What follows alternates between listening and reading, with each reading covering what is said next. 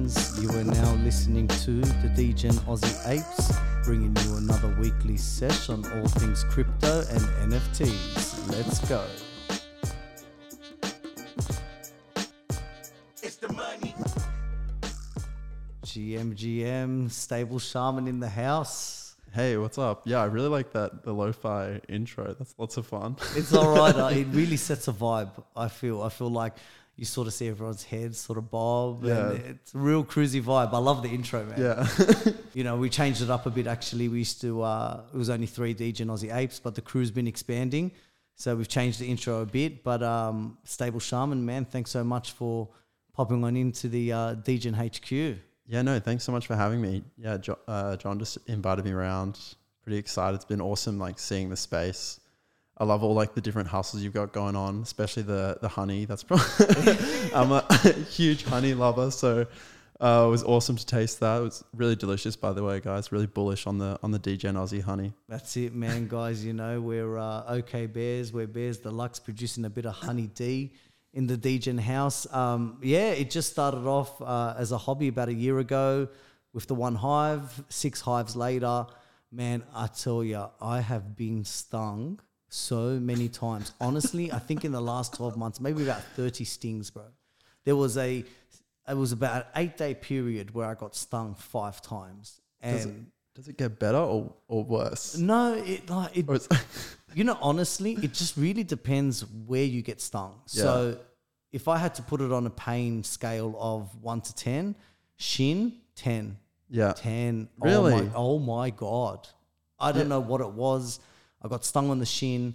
I ice pack, lied down. After about an hour, I went to get up, man, and I couldn't step on my leg. It was excruciating. I got stung under my eye, like on the eye bag. Yeah. Yeah, people I'll be like, I got stung on the eye, and they're like, oh, you got stung on the eyeball. I'm like, you know what I mean? In the eye area, the eye bag. That wasn't too bad. Really? That wasn't too bad. I guess. I'll probably give that a 6 out of 10. The hands hurt. Yeah. That's about a 9. I think it's anywhere where there's not much meat. Yeah. I think, and where you've got nerve endings and stuff like that. But it was enough to give me a certain level of PTSD when it comes to bee stings. And funnily enough, I found out, which I didn't know before, because like anything, this is a journey in my life. Yeah. Bees, if you piss them off, remember you for a few days. Yeah, right. So it wasn't too long ago, I went into the hives. I took some honey out because we're harvesting right now. Yeah. And in Sydney, you just take. Tip for beekeepers out there, you just take when it's harvest time. There's so much for them to produce honey. Anyways, I went, so I don't change obviously where the hives are. So I could go to the hive, I'm wearing a bee suit. Then I will walk back to say the garage, check there's no bees and change. Yeah. Anyways, man, I swear, I literally looked around, no bee, undid the top part of my suit. Yeah. And I just saw like a shadow go past the light. Yeah. I looked up, man, and I saw this bee at the roof with its bum pointing towards me. Yeah. And it stung me on the tip of my nose. Damn. Bro, unbelievable. But we do crazy stuff at DGen HQ, man. Much like yourself, I mean, you're a very busy guy. We got the Chief of Vibes from Bear Announce here at the moment, which I'm super excited to discuss. Bear Announce, I hope I'm pronouncing that right. You know, because we all know about ENS's guys, but, you know, Bear Announce are doing something a bit different. I mean, you are the co-founder of Decay Audio, a collective which showcases experimental electronic music and artists with a focus on diverse representation and inclusivity. Yeah, awesome. I guess I'll go over, I'd love to chat about all those things. And then I've also got a bit of stuff on, because I recently started in a more sort of institutional role, I guess you could say. And I've got a lot of thoughts on that since starting there. My sort of perspective, I think, has shifted heaps on that. But I think that's a bit more serious, so I'll leave that towards the end. Bear Announce connected to Bong Bears, which is probably my favorite NFT community that I sort of found. I find in Web3, there's certain things that you might get involved with because you think they're going to blow up pretty quickly, or you get involved because you're sort of bought on this hype train. Bong Bears was the one thing that I got involved with just because I thought it was funny as hell. Bears smoking weed is just really dumb. And the community was like, it says a lot about community management and growth, because I think the strongest part about the community is that it never grew. The sort of core group of people that were first involved with it just sort of hung around, and there was no marketing. So the community never really grew beyond that. And it was pretty much like all of the volume was people in the community swapping NFTs with each other, or like bargaining to buy more off each other. There was very few sort of outside entrants, and you think that would be really negative for growth. And it is, but it meant that there's this like really core group of the community, and they're all aligned on like making sure that the integrity and the sort of values that you develop over time are really close. Like everyone spends lots of time chatting in voice chat rather than over text. It's kind of like, especially anything more serious, like has to happen over voice. And then text is pretty much just doing copy pastas or shit talking. And I think it's kind of rare to have that talking in voice, especially in big group calls frequently in Web3. And I think that sort of aspects of the community really made it somewhere to hang out. And it wasn't focused on like, how do we get more people here? It was like a sort of hangout spot of anything else that was going on in Web3. I'd like go into this community, and it's like just people like half the time there's just someone sitting in there stoned, like watching a movie and like streaming the movie in, or like for a period it was just guys playing Call of Duty. And I just every day I would join, and there's just a bunch of guys like playing Call of Duty, yelling at each other, but they're streaming it. Yeah, I think it's like a good example of where you're actually focused on creating a community and a place to hang out, instead of just the how do we make number go up. And I think that there's going to be a lot more of that, especially in this sort of bear market. People are going to have to gravitate around like what's important to them, like what do they find funny, what type of people do they like hanging around, and you'll see these communities built on that rather than communities at the moment, which I feel like are much more focused on like where are the numbers going up. Yeah, I think, like you said, it's super cool, because one thing I love about that is the communities, like these small niche communities that can actually make weight. We always look at NFT projects, and we've spoken about it on a few podcasts. One thing we look for in a project, it could be artwork, but community is definitely up there on the list. And what's more cooler than bears smoking bongs, possibly eating honey at the same time? Community is key. We spend so much time in the Twitters, in the Discords and all that. Do you feel there's much of a disconnect from the Web3 world in that normal world? I mean, we can sit here and appreciate so much on beer smoking bongs. We could say, the Floors 3 ETH guys, super community. We're super bullish on it. And we say this mumbo jumbo just to the everyday person. Do you feel there's a large disconnect? Yeah, I think, and we were chatting about that a little bit before. I think it's really important to like keep things in perspective. You don't want to be too caught up in like, pricing things in ETH. And you don't want to, especially I found last year, I was way too wrapped up in Twitter and Discord to the extent that I kind of lost a lot of perspective of what was important. Like day to day, I wasn't exercising enough, eating badly. And you can get really sucked into these like hype machines, because that's what they're all designed to do. It's like get you involved, keep you engaged, which is a good thing, but you definitely need to keep things into perspective. I saw a really great analogy that was talking about it like Plato's cave. I don't know if you guys know the really sort of classic story of these guys living in a cave, and all they see is like the shadows being projected on the wall in front of them from people in the real world walking past.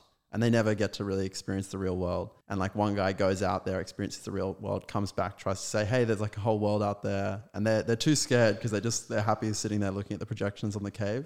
And I think that the internet can be a bit like that, in that it's this like image of what's happening in the real world, but you need to keep the real world into perspective, and you don't want to get lost just looking at the cave paintings on the wall. Yeah, 100%. I love that. John, we've got John at the table. Yeah. Welcome, sir. No, thanks for having me, guys. Stableshaman, the one and only. Yeah, man, we've been vibing. Oh, 100%. It's hard not to vibe with this guy. Like on the boat party as well, like you brought the vibes. Yeah, that's what I had that as my... I really liked I think it was a Canva employee or something like that I saw, and their term was like chief vibe manager or like vibe officer or something like that. And I was like, I love that title so much, and that's sort of where I got the name shaman from. Is read this book about Central American belief systems, and they have big belief in like vibes. They have a word for it that's like nagua, which is the energy that connects everything. And they basically talk about how like when you see something and you just get that like really good feeling about it, it's very meaningful. And I'm a big believer in that. Like sometimes it's like when you're evaluating projects or like when you meet people, there's this like unexplainable feeling of like, this is the right thing. And yeah, I'm a big believer that you should like chase that. Yeah, 100%. Yeah, we had Zenik on the podcast as well. He's the chief Zen officer of Blur as well. So you're going to see some interesting like titles pop up in this space, like I wouldn't be surprised if people put degen on their LinkedIn bios or stuff like that. You know? I think I have degen in my. Yeah, I'm pretty sure I saw it on yours because I was having a look before. It's just like the names. I mean, we say some of the names to people and they're like, what? And I'm like, man, that guy's worth a bit of a bucket. You know what I mean? It's I love it.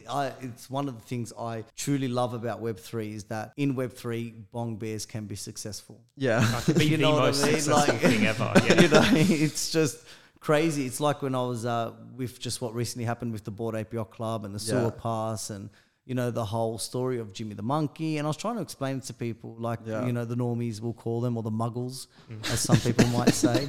And I was saying, you know, well, it's going to be minimum, say, $4,000-$5,000 entry cost to basically ride a motorcycle down a Monkey's Anus while you dodge things, collecting points. And the winner won how much did he sell the key for? 999 ETH? No, 1,000 ETH. So someone 1,000 bid. ETH. So the CEO of 9gag bid 999 ETH, a YOLO. So Voxel Blaze actually was in a conversation with him, and he said, "Oh, YOLO, I'll just bid 999 ETH." But he actually accepted a 1,000 ETH offer. So, and that's probably what, 2.5 million Australian, something Made like in that. what, 7 weeks? No, not even 30 days. 30 days. So even that's a better. pro Fortnite player, and you know, I'm sure everyone is across the story. Like my normie friends aren't, but you know, to basically turn a 10, I think he bought the pass for maybe 7 ETH, 10 ETH, or something like that. From 10 ETH to 1,000 ETH, you're not going to get those gains anywhere else, like out of the Web3 space. That's insane. For a key that no one knows what the hell it does either, which is crazy. We don't know what it unlocks yet. I mean, I was reading about him, and I think in 4 years being a professional Fortnite player, he made about 700K. And then in 30 days, I just speechless, guys. Do not discount Web3, guys. Trust me. But I mean, Shaman, please tell us a bit more about Bearer Nouns. I mean, is this a competitor for ENS? We know you have your own chain. Yeah, so Bearer Nouns is the name service, and I've been helping out with setting the vibe for the community. ENS has this kind of problem where almost all of the domain names are held by people speculating because it's really cheap to grab an ENS domain.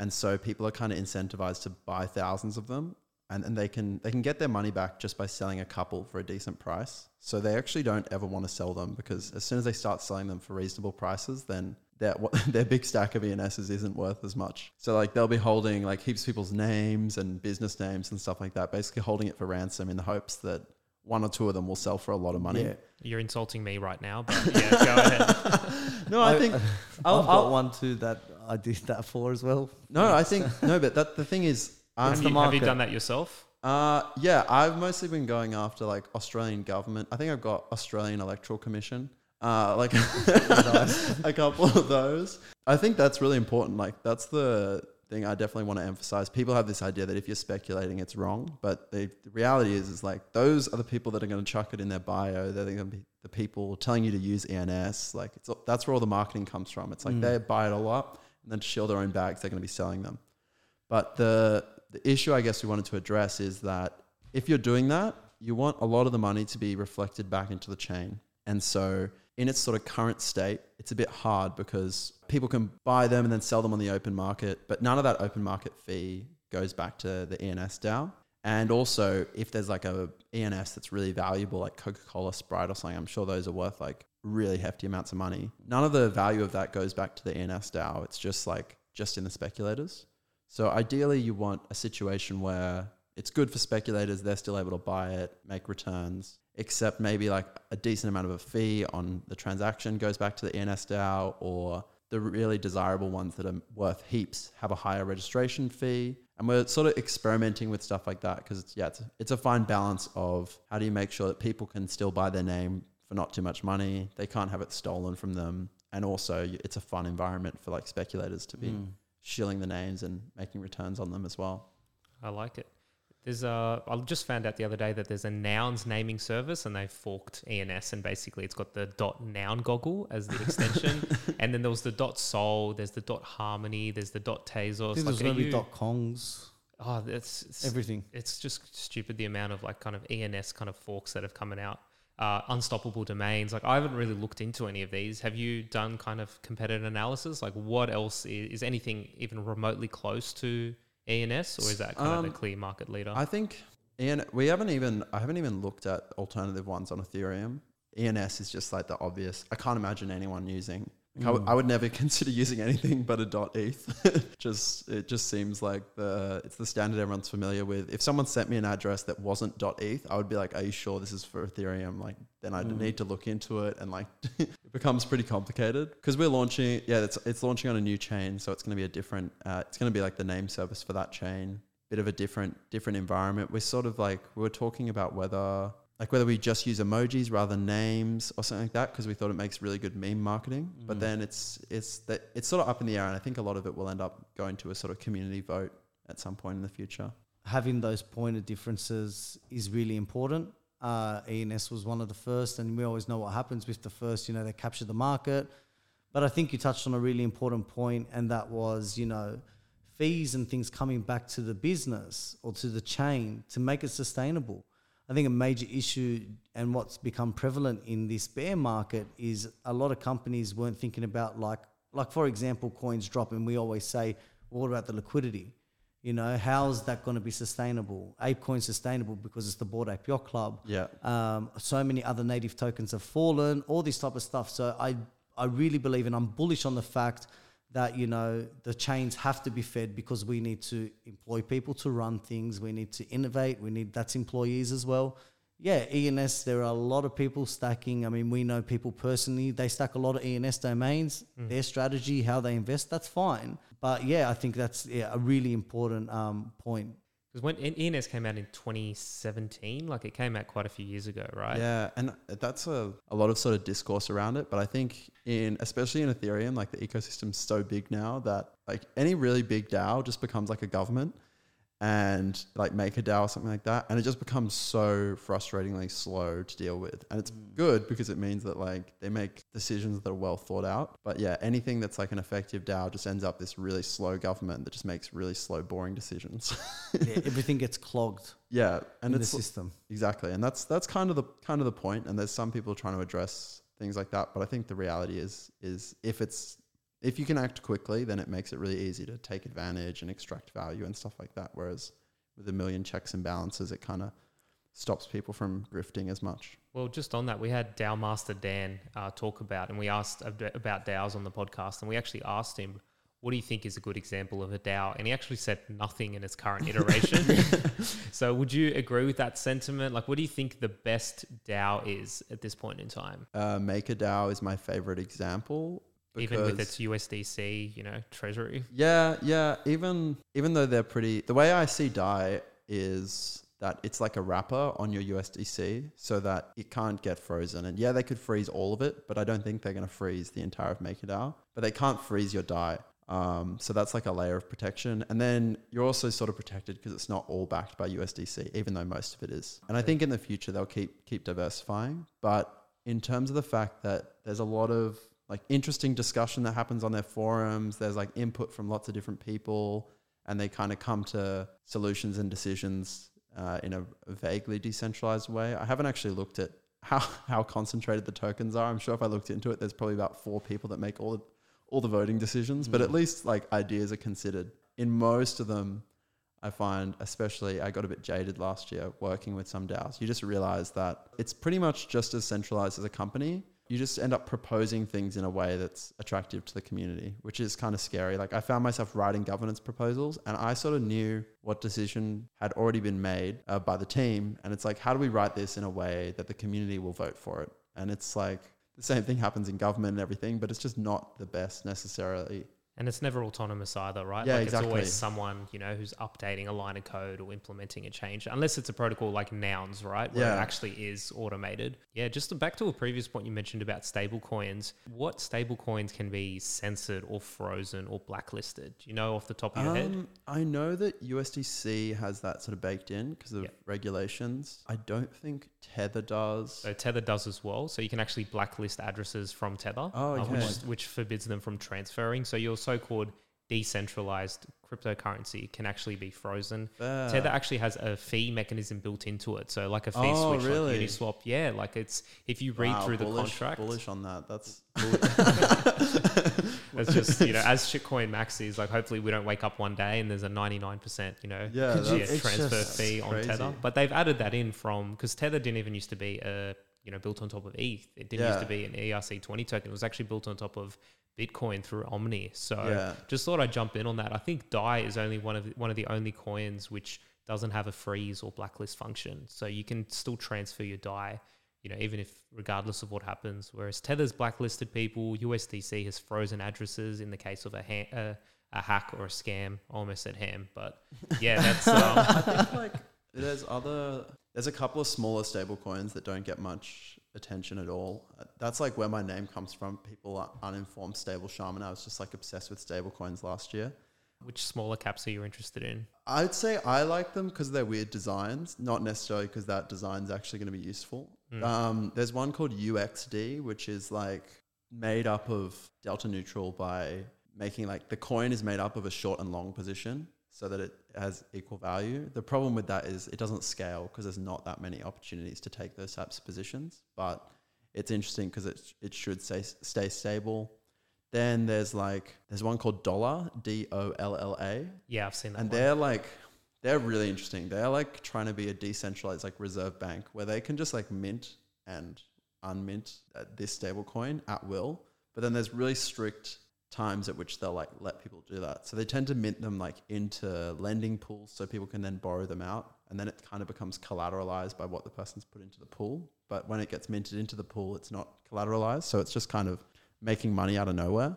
And then when like things get hard, they end up like unminting from these pools. And I think that's a really interesting approach because it's really close to how like the Federal Reserve works. But then eventually they want to start automating a lot of those functions. And I always like joking that like if you had an AI running the Reserve Bank, then all dollars would become algorithmic stablecoins.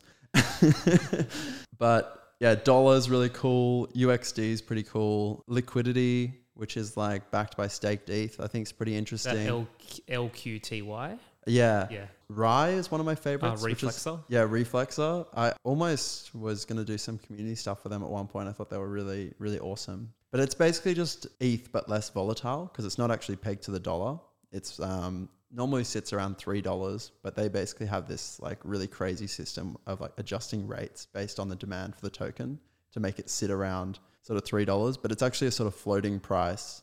And then the price just auto adjusts using this like different maths. It's basically applying the maths that a drone uses to level itself or a heat controller and using that on the price. So the maths that's used to like control aircon and keep it at a steady temperature, it's using that like sort of stabilizing maths on price. I know that sounds like really crazy. It's not as crazy as it sounds, but pretty interesting. People are so smart. Well, the craziest is Curve. Like, what are your thoughts on kind of the Curve wars?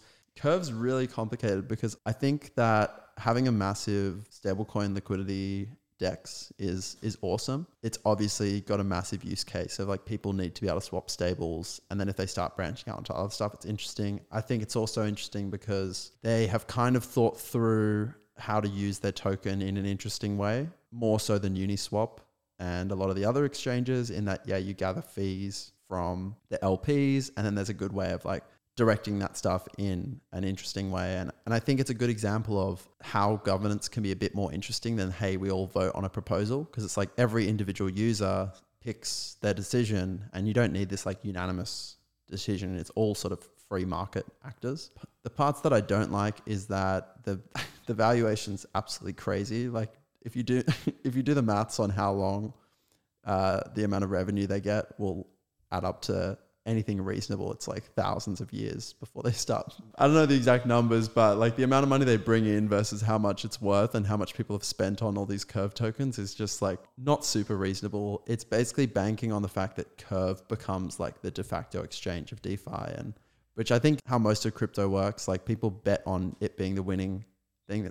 You have the same thing with a lot of the layer ones, but I think it's still, a really interesting protocol to look at. And I like that their design is straight from the 90s as well, even though most people absolutely hate the Curve website. It's like super vintage. It feels like you're logging into a computer from the 90s.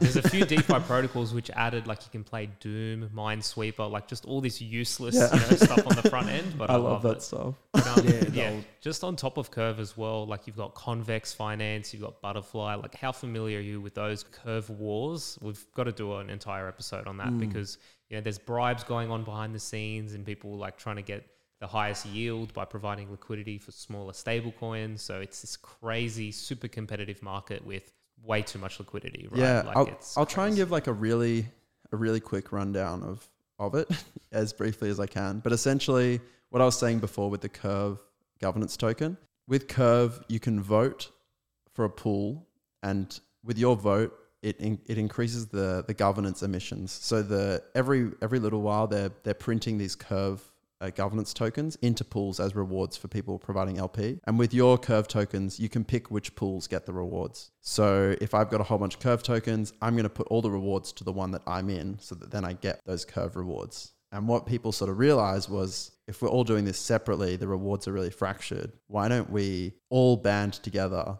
and then direct the rewards at our own token? And then it will mean that we get really deep liquidity. So tokens go and they open a pool. So like Frax will have a pool and then they'll buy a bunch of Curve and direct it all at the Frax pool. Then all these different protocols start doing that. And then Convex is the really famous example of the longer you agree to lock your Curve for, the better your voting power is. But then obviously you can't sell it, you're locked in. So what Convex did was they said, hey, how about we lock the Curve forever and then give you this Convex token that you can now trade. So essentially it's like liquid, but it's locked. And then you vote through the Convex thing, which seems way better because now you get the power of voting as though it's going to be locked forever, but you can buy and sell out of it. And I have some thoughts on that, in that you are giving up a certain level of the control over the token. And for example, if all of the Curve went into Convex, then you are sort of trusting the Convex team to make decisions, and they can influence the way you're allowed to vote a little bit. And so that's like sort of the risk on side of it. Yeah, the Redacted guys, similar sort of play. I actually know Sammy. He's an absolutely awesome dude. I met him at ETHCC, who's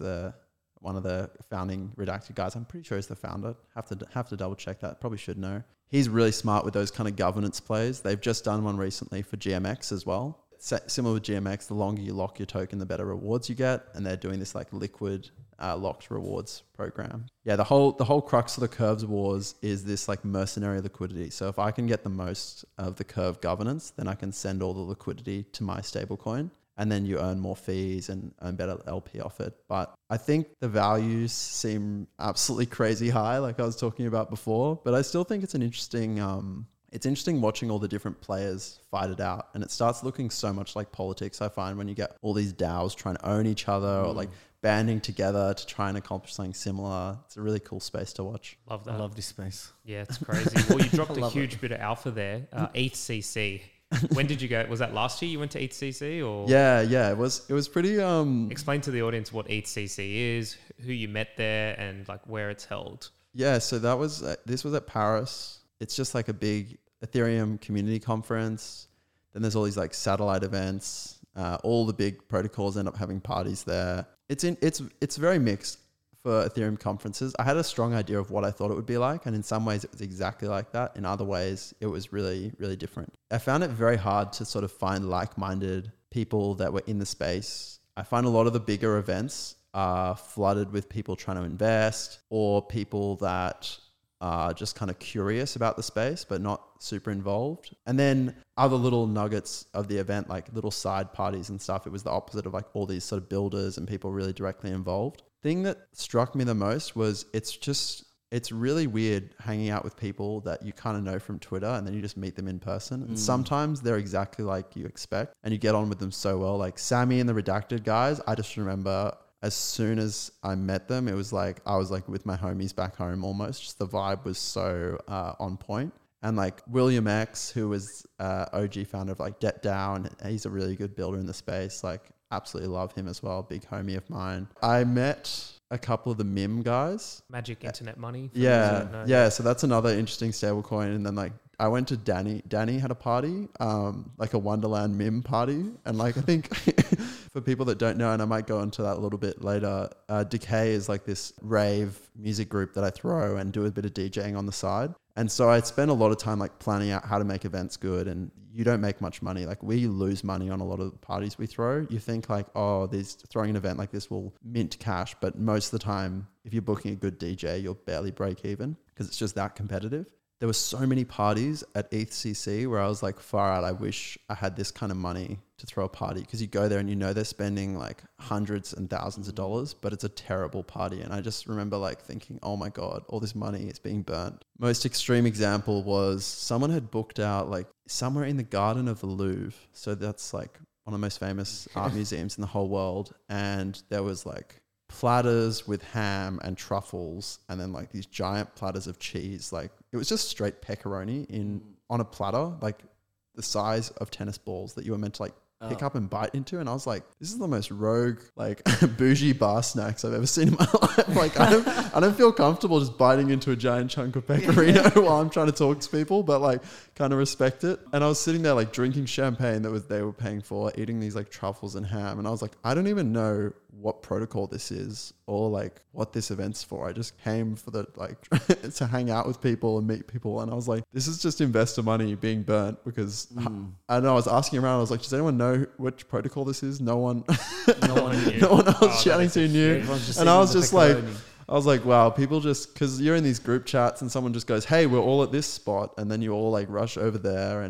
But yeah, I think that the well thought out events were really cool. Like the Redacted party was like a boat party, and they did this like NFT auction. So it was like a live auction, but they were selling NFTs, and people are like bidding there live. And they sort of connected up with this local art crew. So it was actually like kind of interesting digital art. And so then not everyone that was there was just these Web3 people. It was kind of people from the art scene as well. So it felt more like a cool, interesting party, as opposed to, I remember that DAA, so MakerDAO had a big party, and it was awesome. They had a really good venue, like really good DJ, and drinks were hectic, but it was just like, it was really hot inside. And also I find that most of the people at the Web3 events just want to chat to each other. So there's this like blaring music, the DJ's like cranking some like insane dance music. There's lights and lasers everywhere, and you just see people trying to talk to each other right on the dance floor, like huddled up. Yeah, yelling it's so over common, them. isn't it? It really Are you longing ET? Like they're just yelling. And it's like, guys, you should have booked. I really think that we should have like crypto events at a jazz bar or something like that, or like a shisha lounge. I think that's just a more appropriate setting. Like, yeah, sit around the people wanna shisha talk. chatting. Like people want to sit and chat and like, I don't know, have some snacks while they're doing it. They don't want to be like, I think the issue is every event is sort of getting like that, where, all right, it's every now and then throwing a mad party, have a drink, let's dance. Having other events where it is a bit more intimate, a bit more, just have a chat. And I think that's really important. I went to after an NFT event last year, I went to, like, we just kicked on, and that was at Frankie's Pizza back when that was open in Sydney. For anyone who doesn't know, it's like, there's metal bands, it's dark, like everyone lost their voice the next day. And we had a group chat around that, but it was just like, it does go off. It's closed down now, but like realistically, you've got to have that level of discussion, because you got to consider a lot of people in crypto and Web3 are nerds, right? Like they'd rather meet at a library than like a nightclub, right? So it's not the best fit, but then they do want to show off the parties on social media and be like all that kind of stuff. So it's a weird mixture. Like, and it's a space that I think Dave Good has got a really good like handle on it. His parties, I think it's called Future Art. We're helping him out with that. So that's going to be really awesome this year. Yeah. He's like, because I was chatting to him about this as well. It's like my friends that are all the artists that I have connections with through Decay, like they don't want to touch Web3 because they see it as like this. The really hardcore artists, they kind of hate money and don't want to commercialize themselves, or don't have that desire to like really hustle to make money. I find like all the artists I really love, because they're just obsessed with the craft. Showing them this thing which the public perception is, and I think it's kind of correct, it's like, oh, these guys are just like gambling and and like speculating on new technology. It's like the opposite of what an artist normally wants to be associated with. And then you stack on like this now outdated perceptions of, oh, it's bad for the environment and it's scams and stuff. And it's like, they just don't want to touch it with a 10-foot pole. And it's sad, because I see that it's going to be a really massive source of revenue for artists, because I think, especially in music, people actually want to spend money on artists that they like. Like you see now, people are buying records. Like people love going to concerts. They'll spend like ridiculous amounts of money on a VIP ticket to a concert. Imagine if you could just, I don't know, buy some Taylor Swift NFT that you can flex on Instagram and it shows that you're a super fan. Like people people will just want to buy something to show that they like the artist and want the money to go to the artist. And there's just not many avenues for that to happen. Well, even less now that Instagram removed NFTs, or they're winding that down. Did you see that news yesterday? Yeah. So someone made a joke about Meta rebranding back to Facebook because they're stepping out of the metaverse. But those Taylor Swift concert tickets are crazy. I think the highest one sold for $31,000. Oh, it's crazy. When did you first step into Web3 and crypto, and how did that journey sort of start? Because to go into stables, so deep into stables, I mean, there must have been a journey behind all that. I've got a pretty strong thesis of where I think the industry's going. And but I basically originally, when I was really young, just like nerd on the internet, heard about Bitcoin. I remember like when I was probably 14 or 15, sneaking into like a startup hub and like bringing cash to buy Bitcoin. I think I had to print off a wallet or something like that. And I had like a QR code wallet, and I like snuck into this co-working space.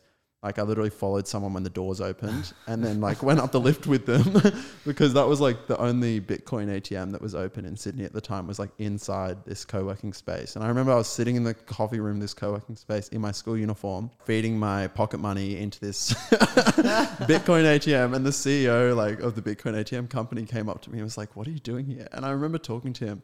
And I was like, I remember him giving me his business card, and I was so scared that I was going to like get caught or get in trouble for it that I just like chuck out the business card as soon as he was like, "What are you doing here?" I was like, "Oh, investing in Bitcoin." And he's like, obviously like kept asking me all these questions. And I thought like I was going to get in trouble for sneaking into this place. I didn't realize like guy was probably trying to hire me or something. But What was the company? Do you remember? Or are they still around? I think it was just called Australian Bitcoin ATMs or something. They had one in like Martin Place, and then one in Tank Stream Labs, which is the one that I went to. A lot of them have shut down just because no one's using them. Yeah, then from there, I kind of, in 2017, I was trading a lot. I reached a point where it felt like I had infinite money for that age, because I was getting to the end of school. And I think I made like 20 grand or something like that. And it just felt like I'd made it big. I felt like a millionaire. Was this on ICOs or just like your big caps, Bitcoin, Litecoin, all those 2017? I made a lot on Neo. Because I saw it when it was ant shares, and I was like, "Oh, Chinese Ethereum is a really good narrative." Yeah.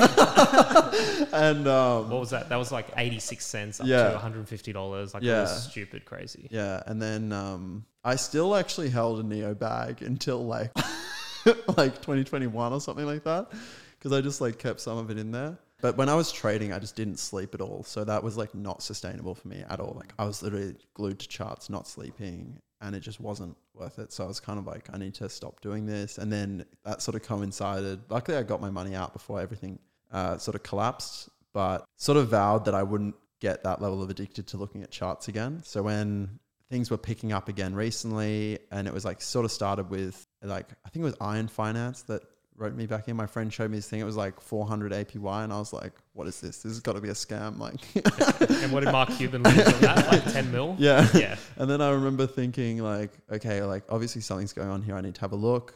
And I got really interested in stable coins, because I kind of think that cryptocurrency is awesome for settling payments, but you can't really use it because the price changes so quickly. And I think that that's like the really obvious thing stopping people from wanting to use it to actually pay for stuff, is that you want to hold on to it because you think it's going to go up, or you don't want it because you think it's going to go down. And I saw stablecoins like really obvious solution to that. And for any other adoption, like that's the problem that needs to be solved first. And anything like built in DeFi or anything that's going to grow the ecosystem also relies on there being more stablecoins, because that's just sort of how, unless you're buying NFTs, which are denominated in ETH, but still people normally price stuff in stablecoins a lot. And I sort of think that, and this is maybe like a controversial take, I actually think we're quite a long way off people in developed countries getting a lot of use out of DeFi and crypto. But I think that it's going to be huge for people in countries that can't trust their banks. So that's the example I always give. If someone's like, oh, crypto, it has no use case, you go like, look at people in Turkey, Argentina, Lebanon recently. Yeah. And it's like, if you are scared that the government might take the money out of your bank and you won't be able to access it, then even having your money in like a risky stable coin that might get hacked, it's probably, some of the safer stable coins are probably like DAA or something like that. It's probably still safer than the chance that you're not going to be able to get your money out of the bank. So that's like the one that you choose. And that's like a really clear, and it's like, if you go anywhere, you'll be able to access it. And so all the problems that it has for us are outweighed by the fact that you're accessing the US dollar, which is going to be better than your local currency a lot of the time. And then also you don't have to worry about it being stolen. It's a little bit more secure. And I think that sort of is going to be revolutionary in that once people start picking it up, using it for payments, then they're going to start accessing all the rest of the financial instruments through that. So I don't think DeFi is going to be competing with banks for a very long time because you can't beat centralization for speed. Like everything that speeds something up, everything that makes something more decentralized to a certain extent is going to slow it down. But in terms of being able to trust something and access it globally, that's when decentralization is massive. And so, yeah, I sort of think that stablecoins in developing countries are going to grow to the point that they're this massive industry.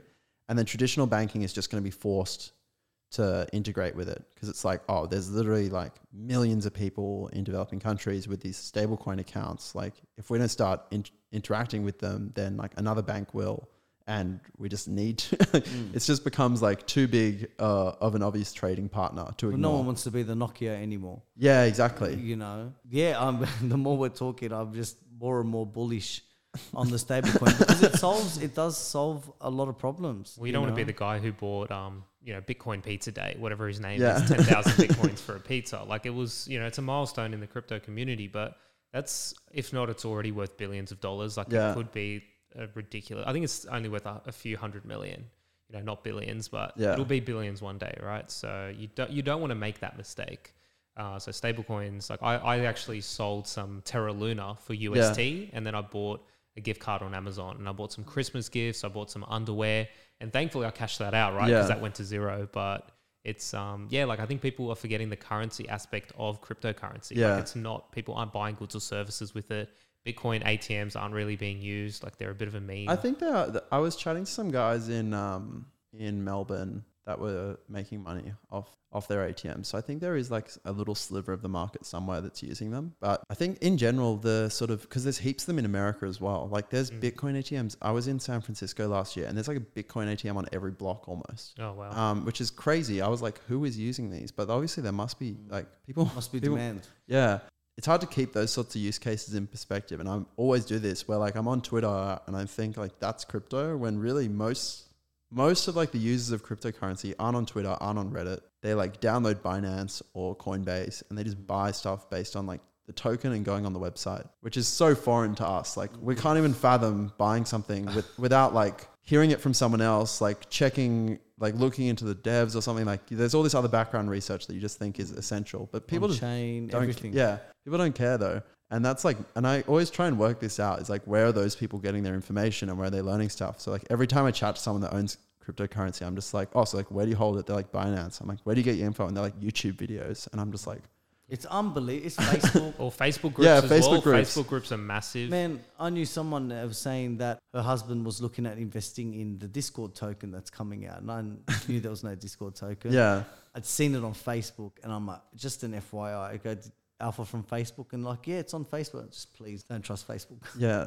To a certain extent, like that's what's going to be the next waves. Is like you have to know what the average person is going to pick up without the knowledge, because it's like it doesn't matter how cool and nerdy something is. The like masses buying into something else will just it's like Cardano is my favorite example of I cannot stand it. I said fuck Charles Hoskinson in my podcast. So I stand by that statement. Can't stand.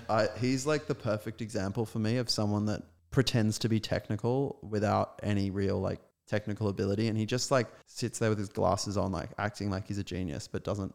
I don't believe that he did anything technical in the Ethereum Foundation, and I don't believe like he's even really a developer. I feel like he just larps and like sits around and has a teamwork. I fully believe that as well. Yeah. He just doesn't like. I see Vitalik speak, and I'm like, wow, this and you guy. can read his blogs, like it's all. He's there. he's like literally like a leading mind in the space, and Jesus. you go like he knows what's up, and he's got a bit of a plan, and he also never caters to. I think it's a big thing. That's like my biggest tip of alpha is I always start becoming suspicious of teams if they start talking about other teams or they start like catering too much to the community. Like as soon as they're following the whims of, I know it's meant to be decentralized and you should take on board feedback from all the members of the community, but as soon as you're just like jumping on trends and following the whims of everyone involved, it's probably because you lack this sort of direction. Whereas Vitalik, all these people will be throwing suggestions at him, and he's like, no, this is like the Ethereum roadmap. We're working on that. And they're obviously taking suggestions from everywhere, but no one's going to be able to convince them to not work towards scaling and decentralization and this or that. They're just going to keep building based on the vision. And I think that's really, really important in the space, is people that kind of set their goals from the get-go and keep working towards that goal, which is actually kind of rare. A lot of people sort of get lost somewhere along the way. I think it was a really interesting point about, like, you know, where normies get their information from. Facebook groups, like TikTok's another example, and SafeMoon, you know, it's, you know, people who 17-year-olds, 18-year-olds, you know, setting up, buying these coins who don't understand tokenomics. They don't understand that if SafeMoon hints $1, you can have like a $38 trillion market cap, you know, which is bigger than the entire financial system. Yeah. I think that's the only thing. Like, obviously, we're all about decentralization, but I think that's the only sort of good thing for regulation. Some of the tools we use should not be to the everyday person that sets up a MetaMask and in 5 seconds you're trading. Everyone thinks they're like a gun trader and stuff like that, but you know, it's real trial by fire in this market. I mean, you know, our sitting here combined, our cost of entry into our markets would have been a lot of money. Yeah, it's a weird space to be in. It's like I wanted my dad, I was talking about a token to my dad, and so he wanted to buy into it. And then I realized, like, I've got to set up a MetaMask on his laptop, and then the private key's on there. And I was like, oh, what are my other options? Because this is a DeFi thing. It's like, I didn't really have any other options. And I was just like, I'm sorry, I don't really feel comfortable. I don't want there to be like, even just $1,000 sitting on a random laptop that you might throw out or anything. And my dad's like pretty technically competent. It's not that but it's just like, I worry that I'm going to lose my private keys accidentally. I had a scare recently where I was like worried that I had been locked out of one of my wallets just from, what did I do? I was clearing, cause I have heaps of Chrome profiles for all my different email addresses. And I was like cleaning up my computer, and I thought I'd deleted the Chrome profile with my MetaMask on it, on one of my hot wallets. Didn't have heaps of money on there, but enough money that I was like, oh God. And then managed to work it out. And luckily I hadn't cleared it, but I was like, far out, that was pretty close. And I almost just deleted like a couple $100 there. No, it's the worst feeling. I had ordinals disappear the other day, and it was a glitch in Hero Wallet. Yeah, but that's 48 hours of like, that's it, it's gone, thank you very much. And I didn't do anything wrong. I didn't click anything, you know, it's not my fault, you know, but yeah, it gets pretty scary. And when you don't have that competence, because I mean, we know what people are like. It's FOMO, it's quickly doing things. I mean, I was driving the other day and I minted an NFT because I just saw an allow list drop. I'm like, I got to get this NFT. It was the Real Vision Collective. And I did it so quickly, pretty much, you know, we can act so fast just at a set of lights. I've minted an NFT. I did it quite quick. And then all of a sudden I was just like, I think I did the wrong address. I think I might have clicked the spam link. I'm checking. It's just anxiety that you don't need. Yeah, and the UI and the UX really has to go a long way, because it's just, you know, like I remember at one point, just MetaMask, you know, like really could have leveled up their game. You know, but like people fall for social engineering. Like there's a lot of, you know, it's because it's so, the payoff has never been higher, right? Like you could hack someone and make 100K from just an individual user if you steal their Bored Ape, or 180 million with Euler Finance, which just happened a few days ago. Like $180 million hack warrants like a team of like, you know, putting 5 to 10 mil like worth of devs like pouring through every line of code. Like the stakes have never been higher. And if you're a white hat, you know, hacker who's looking to, you know, message the team and be like, hey, you guys made a mistake here, you could lose all your money. You're not going to see more than $1 million, right? Like you're going to get a very small payout. Whereas if you do things unethically, the incentive is to steal all the funds, right? And just have that massive treasury, wash it through a tornado, and just, you know, like disappear off the face of the earth. So it's really a crazy time, like you said. Some people also just like, I've seen cases where white hat hackers point out security flaws and then just don't get paid. There's like on the website, there's like bug information about bounties, and then they like, and it says like dollar amounts, and then they fix problems, point out problems, and then the team just ghosts them. Yeah, it's so bad. Like they're asking to get hacked. Yeah, and it's like at that point, if you're like, the white hat hacker, you just, and I think that happens a lot with the auditing platforms. I know there's a couple of good ones like Trail of Bits and Halborn, and then there's Code Arena, but then there's a million more like DeFi auditing firms. There's some you just pay a flat rate, like Quill. There's some which are free, which is like really shocking. And there's some where you just pay to have that audited by and I'm going to name drop one, Quill audits, I Yeah. think is like horrendous.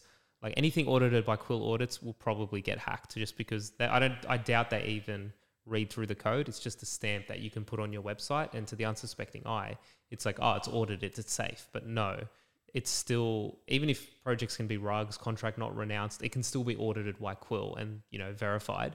Yeah. No one reads the report. No one knows like actually what's going on. It's horrendous. That's like I was in a DeFi protocol. We were launching. This was around the sort of Olympus time, and is it KYC team? Like the team's Docs been team, yeah. Docs team. Our community was calling out for us to do this like team KYC thing where you give your identity to someone that can then make it public if you hack. They sent us this platform that was like the one that was being used quite a lot. There were sort of two that were used quite a lot, and basically you had to pay like quite a lot of money. It would have been like $5,000, $10,000. And then I like gave over my documents, so like scan of my driver's license and proof of my identity to this like random team of people that were not doxed. And one of them, the founder of this one was literally called like El Chapo. And I was like, so I'm meant to send a scan of my driver's license and passport to some random person going under the name of a gangster that is not KYC'd. And there's also like, I couldn't find any evidence of one of these KYC companies chasing someone up and getting anything out of it. So it's like, I'm just giving my documents to some dude, paying him a ton of money. And then Probably he's just set up exchanges in your name now. yeah. And then now like he's going to, who knows what he's doing with that. But also it provides no protection to anyone in the community because no one's ever been like chased up by this. And I'm sure there are some legit players in that space. Like I don't doubt it at all. There definitely would be, but it's just a weird, people throw those around as though it's safe. Like they go, oh, it's KYC team and it's been audited. And it's like, what does that actually mean? Probably not a lot, except there's demand for it. So services get built around it that is going to take advantage of that. Yeah, there's so much to this market. I mean, and it's only as you get deeper and deeper that you start like, I think we're quite good at picking a lot of scams and staying on top of that meta, but a lot of people aren't. So it makes it really hard.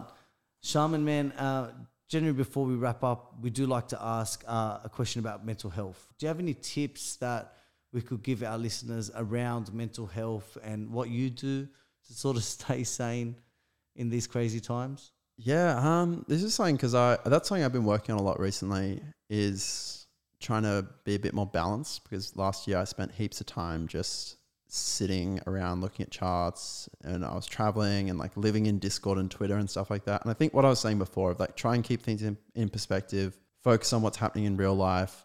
I would also just say try and have things like a few things in life that you're getting joy out of. So like if you're like love cryptocurrency and you're really passionate about it, it can be really tempting to like absolutely send it and build your whole life around that. I think it's super important to have like balance, whether that's something as simple as like you were saying you love like keeping bees, like having these little side hobbies.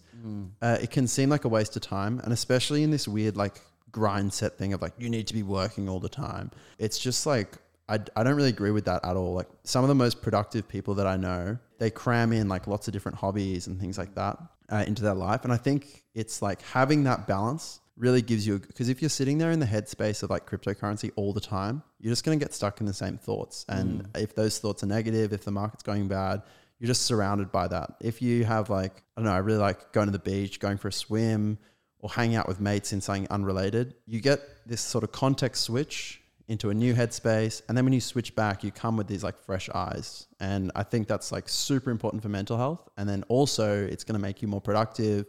You're going to get more done because when you get in those little ruts like writer's block or when you get stuck learning about something, it's getting away from it and coming back that's going to help you snap into it. It's not sitting there in that same headspace, just drilling yourself over and over again.